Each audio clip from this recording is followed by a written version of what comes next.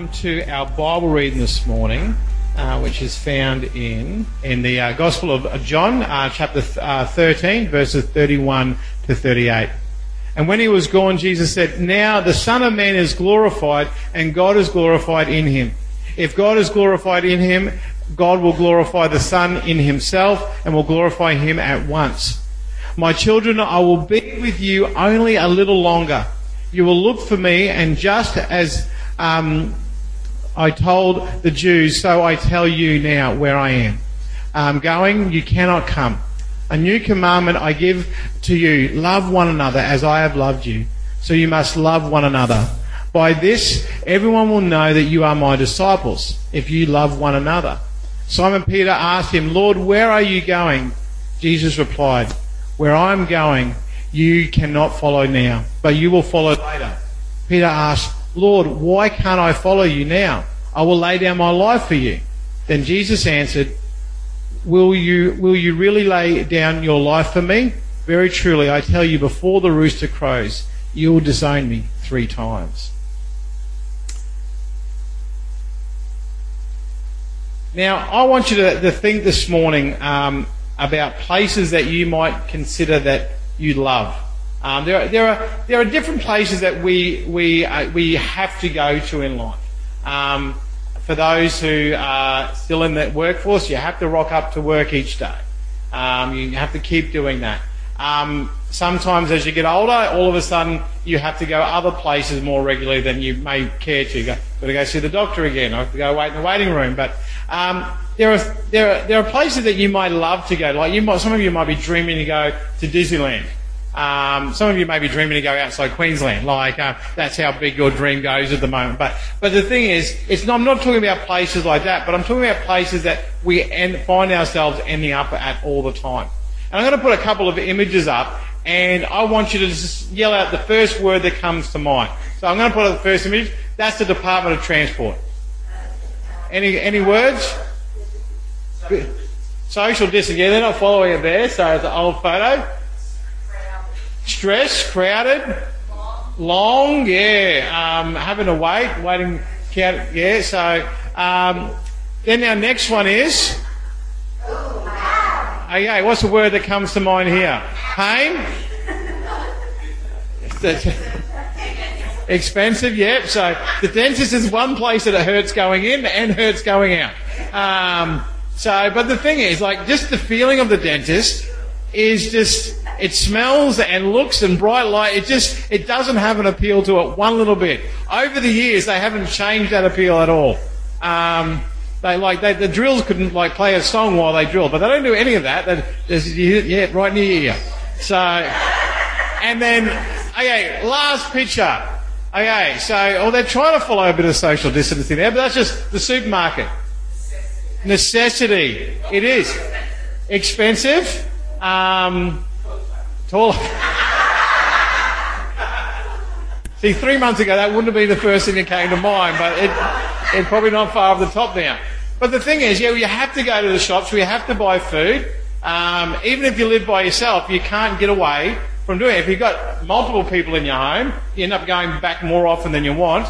And if you work full time, you end up going when everyone else is going, and it can be a very busy time. And so the thing is, when you look at those 3 places, we don't get rave reviews on those 3 places. Some might be worse than others. But the thing is, I wonder what people would say. I wonder what you would say if we put a picture of the church up. Now, don't say anything out loud at the moment for that one, but let's think about it honestly. Do we think about church in the same way we think about the dentist or the supermarket or places that we have to go to? You may sort of grown up the fact that, and I've heard people who have grown up with that idea, I have to go to church. My mum and dad said I had to go to church, and now I have to go to church. I'm going to make my kids go to church. And if you ask them why do you have to go to church? Because I have to. That's their reason. And I'm going, oh, okay, well, church becomes very quickly like the dentist then. You have to go because your teeth are falling out, or it's hurting, or some other thing. But the thing is this what God intended when he created the church? A place that we go to because We feel like we're going to get our fingers wrapped, or this, I want to do this, and I've got to sort of show up enough so that I don't, the pastor doesn't give me a phone call, all that kind of stuff. Like, what is our reason going? Is that what God intended? Was it this is the idea about community for people? And I believe the Bible tells us something very differently, and this wasn't God's plan for the church. Now, when we look at our church, again, the last 3 months have sort of thrown the definition of church really open. Because, again, if you were to ask what church is, a lot of people, like if on the street, maybe even some of you would go, that hour on a Sunday morning is church. Now, again, the thing is, the last 3 months has kind of removed that, like, very quickly. As our understanding of church. And there were things that I believe a church should do that we weren't able to do in the past 3 months. Over the past 12 months, we've been looking at our discipleship pathway. And who can sort of figure out there's 4 words on this one. Anyone want to guess what our 4 words are? Tony can't, because he's got it on the screen in front of him. So, don't read that one. So our discipleship pathway, the first one is connect. We want to be a church that connects with God, and we want to connect with those around us. So it's been great to see over the past year our church doing that through our Sundays, through our ministries, and that's what we desire to do as a church. Our second step is no, that's step 3 actually, but you got ahead of it. But it's belong. So, yeah, I know they're cheating. I'm ignoring them. So, but belong is how we are. Again, we are joined into God. We are joined together, but in doing that, what happens is that we actually have a deeper sense of community. We actually rely upon each other. We rely upon each other to actually grow with God. I don't know if you ever thought about that, but I rely on my growth of God, not just for myself, but from you as well. I rely on you to grow with God. And so when we are not able to belong together, all of a sudden that does impact my growth with God. Step 3, and so volunteering comes in with this one, but it's actually called What's Your Ministry? So what's your ministry? Finding ways that you can be using what God has given you, your gifts, your passions, your experience to serve God, whether that's through the ministries of the church, or whether that is serving God in your neighbourhood, or your local school, or in your workplace. God actually doesn't sort of say you must have a volunteer role at church to actually be using your gift. You don't have to have a job title to be using your gifts. But God does want each one of us to be serving in that way. But as we look at the church, we are called to serve in the church as well, and to see, and sometimes as we come together, we actually, step 2 is help when we serve together. For me, one of my greatest experiences is when I've been able to serve along other leaders who have that same passion for different aspects of the world, like whether it's young people or this, and all of a sudden you get excited together, you achieve together, and all of a sudden it grows your faith together as well. And the last step that we have as a church for our discipleship pathway is to repeat, which means that we need to be in the habit of actually seeing others trained up in the same way. We want to see others come in and connect and belong and find their place and find their ministry, and then see them do that to someone else. Because all of a sudden that means if we have a church of 20, they are all discipling someone else, so they are all discipling someone else, so they are all discipling someone else. It doesn't actually stop.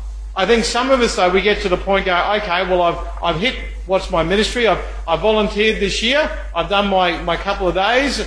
And for those who like to volunteer at Kids Club, you missed your opportunity this year, and so you go, you have to wait till next year.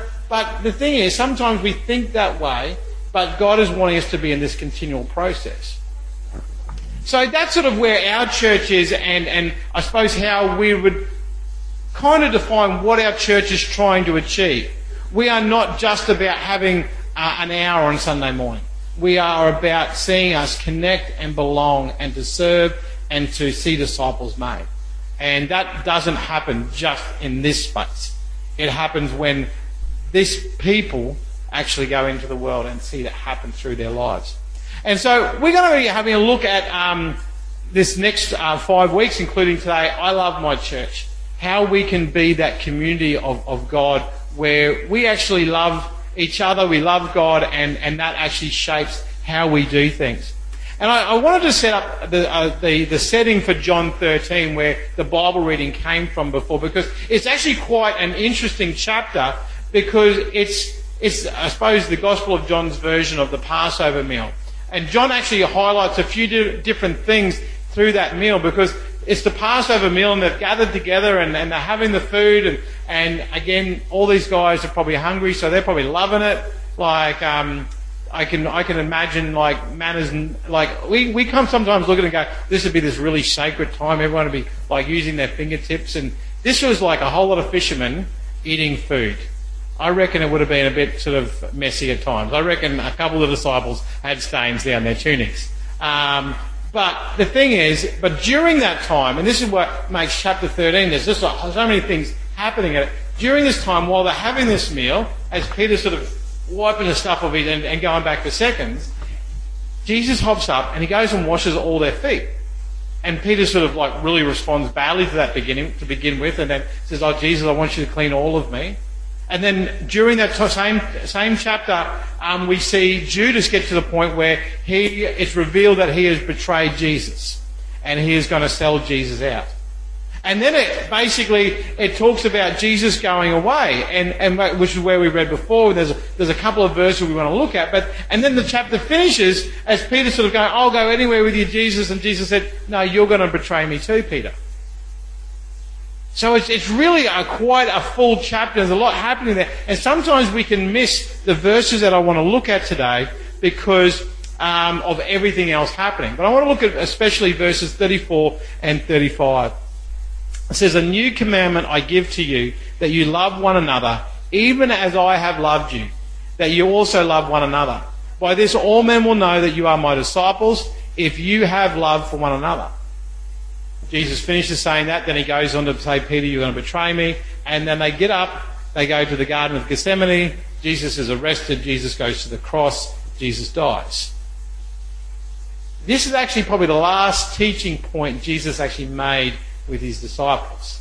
Before, he came back again and gave them another thing to do, but this was the last thing before he died that he said to his disciples, that I want you to love each other so that people will know you by your love. Jesus was speaking not only to his disciples then, but he's also speaking to any that would be a part of the church in the future. So Jesus is also speaking to us. And Jesus is actually defining how the church should be. He's not actually saying how the church always is. He's saying this is how the church should be. He wanted the church to have the right DNA to grow from, something that would always be present. And Jesus said that love will be the church identifying mark. It's how people will know that we are Christians, and Jesus' followers should be unmistakable. And the thing is, I think that has been lost a little bit over the years. We will stand for a lot of things and stand against a lot of things, but sometimes our love is not present. So that's where we want to go over the next 5 weeks. We want to sort of go, how do we get the love of God back in our core? See, this verse was a prelude of the church to come. The church will start in Acts, but here we find Jesus meeting with his disciples, telling them how his followers should be known and what reputation this will be in the community. And that's the thing as well. Like for us today, won't it be great if the world looks at us and goes, "Hey, you're from that church. You love people. You care for people. We know how you've looked after that person in that situation. We know how you've looked after this person going through that tough time." Do the people within the church know that they are loved? I'm just going to put this out there. We've got people in our church who are going through tough times at the moment. And not to be critical, but a habit can be forming. There's that we kind of ask around them, "How are they going? How's Bob going? Oh, I haven't heard from him in a while. I hope he's doing okay." We're showing care and concern, but no one will actually go talk to Bob. Oh, I've done that. I've stood back and I've asked people how certain people are going, but I haven't actually actively gone and cared for them or asked them how they're doing. And I think that's got to be a change in what we do, especially in the world that is. We need to be showing our active love to those around us. So what does it mean for us to love? What does it mean to love one another? When we say we want to love as God intended us to be, what do we mean by that? Well, I'm going to, I suppose, answer that question, how should we love the church, by looking at two things.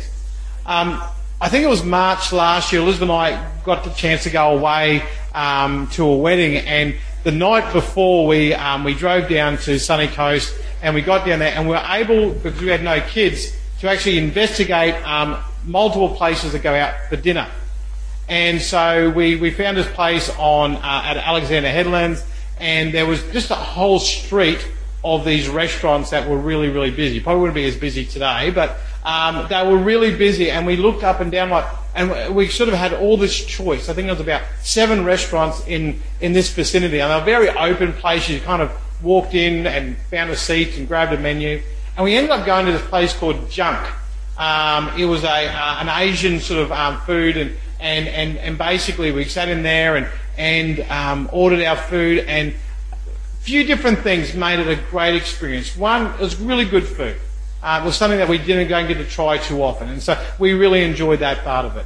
2, we had no kids. That also actually added to the experience. And so we didn't have to rush. Kids were back in Rockhampton with Grandma. We didn't have to rush home for them. We didn't have to do anything else. We could go get dessert afterwards. It was just one of those things where all of a sudden we could say we loved that experience that night. We loved going to Junk. And we'd go there again. But it was an experience. I think it was Friday afternoon, Caleb, what would have been about lunchtime, Caleb loves riding his bike. And so I decided to sort of treat Caleb. I said, you're going to ride your bike, and I had to walk beside him because he doesn't quite keep up with me on the bike. And he rode his bike all the way up to Red Rooster from our place, and he got like a little packet of chips. And so as in riding up, we got to experience that together, and he wanted to stop at Red Rooster and play on the playground, so we can't do that. But all of a sudden, through that, we got to have a relational experience together. And so Caleb will sort of say, not all the time, but enough, but he'll say, I love you, Daddy, love you, Mummy. But the thing is, that love is very much different to us saying, I love going to a restaurant, or I love that movie, or I love that experience. It's a relational love. And this is what we should mean when we say, I love my church. It means that we love one another. It's more than just an experience. And the thing is, some of us actually rate church on our experience of church. All of a sudden we'll go, do you know what? Well, we might even say today, well, there was a lot of people away today, so my experience of church wasn't great. Or there wasn't any morning tea today. I had to listen to Keith without any coffee at all as a promise. That is really tough. You might go to a church, they've got 20 people up the front in their music team, or we've only got 4 here. Or whatever else you could sort of base that experience upon. You're probably very fortunate. I've seen churches have really uncomfortable chairs. So you guys are living it up in luxury here. So you've got a tick on that one, but other places might go somewhere and go, I can't enjoy church here. I can't love my church because my back needs a chiropractic appointment after every service. But the thing is, we actually need to get to a place where I love being at church because of the relationship that is present. Firstly, my relationship with God, and through that, my relationship with others. And the great thing about that, when we do love that way, what it does bring about are great experiences that we can come to love as well. If we don't have the relationship, the experiences may never come. But if you have the relationship and you are in this to see God at work in your life, in the life of the church, in our community, you'll begin to see God do amazing things, and you go, you'll actually be able to say with even a greater feeling, I love my church because of what God is doing in it. Loving the church begins with loving Jesus. As I said before, the church is never meant to be like a restaurant. It's based upon these relationships. And we we see that Jesus was actually, I suppose, given an example of his love with God, his love with the Father when he spoke to the disciples about that verse in the Gospel of John. Jesus' love brought us into relationship with himself. His death on the cross was an act of love for each one of us. And so this was something that was really important for us to understand. Because if we get to the place where we're treating church like an experience, if we're treating church like something that if it's not good enough we'll find somewhere else to go, all of a sudden that's actually quite self-focused. It isn't loving Jesus, it isn't loving others, it's actually making sure my desires are met, making sure that I'm comfortable. It's all about my gain. And for those who understand love in any way, like whether that's in a family or if love is all about you, I'm going to just give you a little bit of a secret. It may not be love. Okay? If love is always about you, it may not be love. It might be selfishness. And the thing is, it does happen in life where everything needs to be revolving around us, and people have got to do things our way and do things for us. But if they don't, then I'm not going to love you anymore. I'm not going to like you anymore. So we basically need to get to a place where we need to understand how we can intentionally love as the church. How does that look? How does it look for us to intentionally love as the church? Well, first of all, our love for each other should be evidence of Jesus' action in our lives. Well, what I mean by that is that if you come to church and there is a lack of true love, true compassion, true care amongst the church, I would basically, without a doubt, be able to say that your relationship with God is not where it should be. I mean, we talked about that in Experiencing God. So this is kind of flowing on with that idea a little bit. Because what happens is that if I am not right with God, it makes me hard to be right with others. But if I'm in the right place with God, everything else flows out of that. And so our love for each other should be evidence of God, Jesus' action in our lives. Our love for each other should also depict the way that he loves us. So as we love each other, it's actually mirroring how Jesus loved us. How did Jesus love you? As you open your Bible and go, this is how Jesus loved me, and go, I should be loving others in that same way. I should be loving my church family in that same way. Am I forgiving like Jesus is forgiving? Am I understanding? Am I patient like Jesus is patient? Am I gracious as Jesus is gracious? Our love for each other should also be a living example of Jesus' love for all people. See, this is one thing I suppose I've seen churches that love the church maybe really well, but anyone outside that doesn't even get a look in. They rock up and I remember years ago a couple that came to our church in Brisbane and they were part of our church and joined our church and we were talking about a bit of their experience, and they'd been attending, or the wife had been attending this one church for about 5 years. And the Sunday she decided to leave, she came in and they said, welcome to church, it's nice that you're visiting with us. After 5 years at a church. And all of a sudden she just felt that you don't know me. Like I'm not important to this place. And so she spent 5 years trying to be a part of that place and never got there. Some people won't wait that long. And so we need to be a church as people walk in through the door that they know that, hey, we are glad you are here. We are glad that you are going to join us to find out about Jesus. We are glad that this is a place that you can know that you are safe and you are cared for.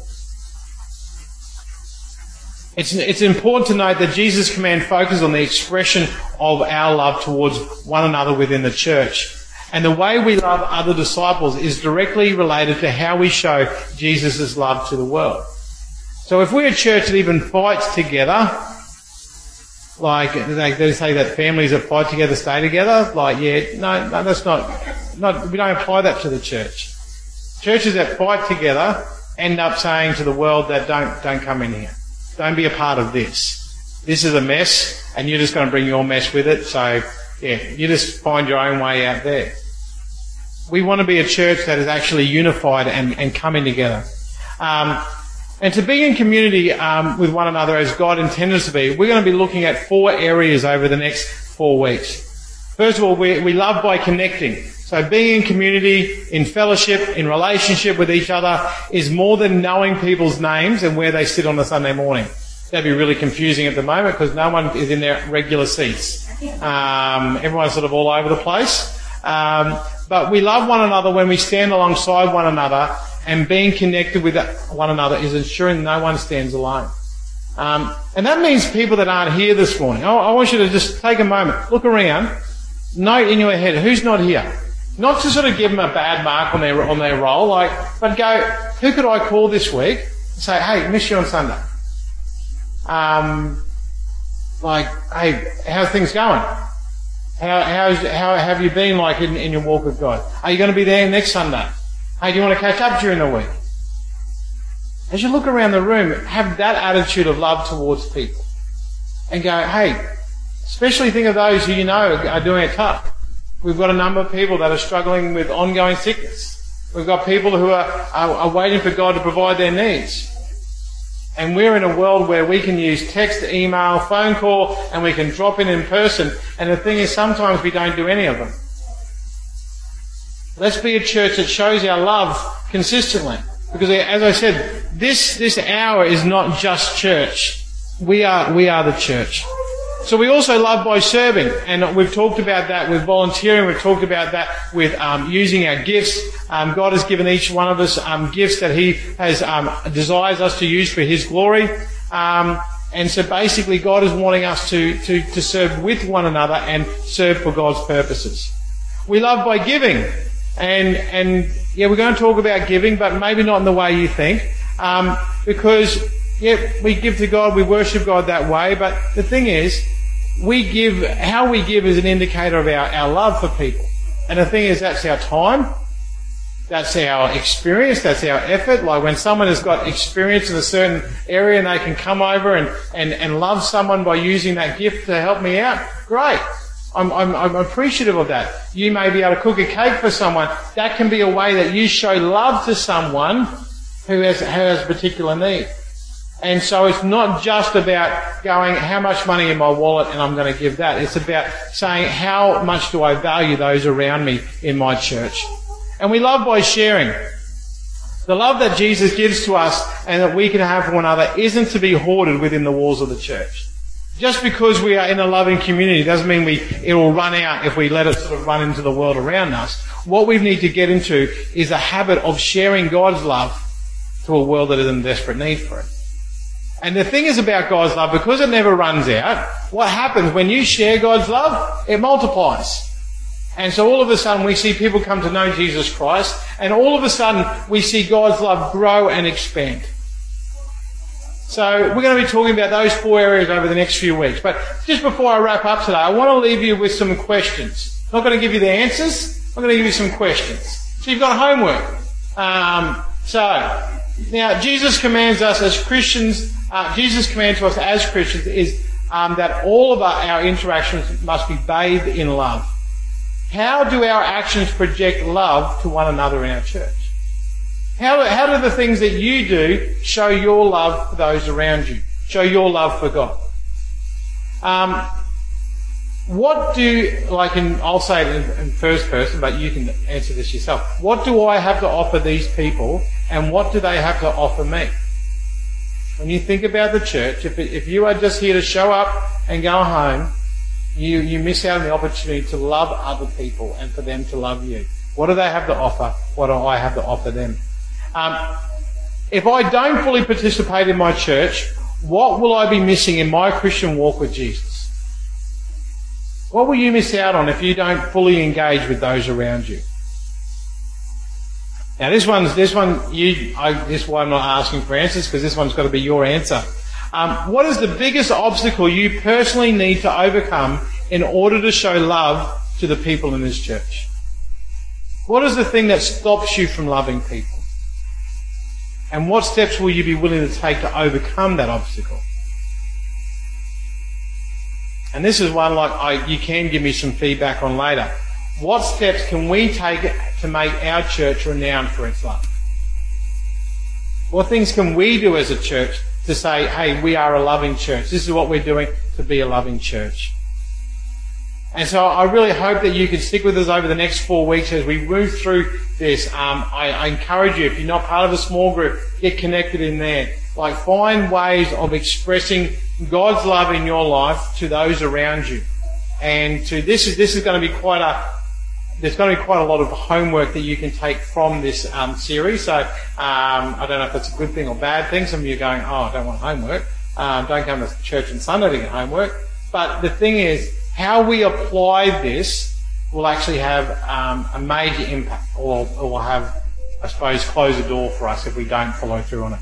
So I really hope that you can stick with us over the next few weeks as we move through this idea of loving through community, through serving, through giving, and through sharing.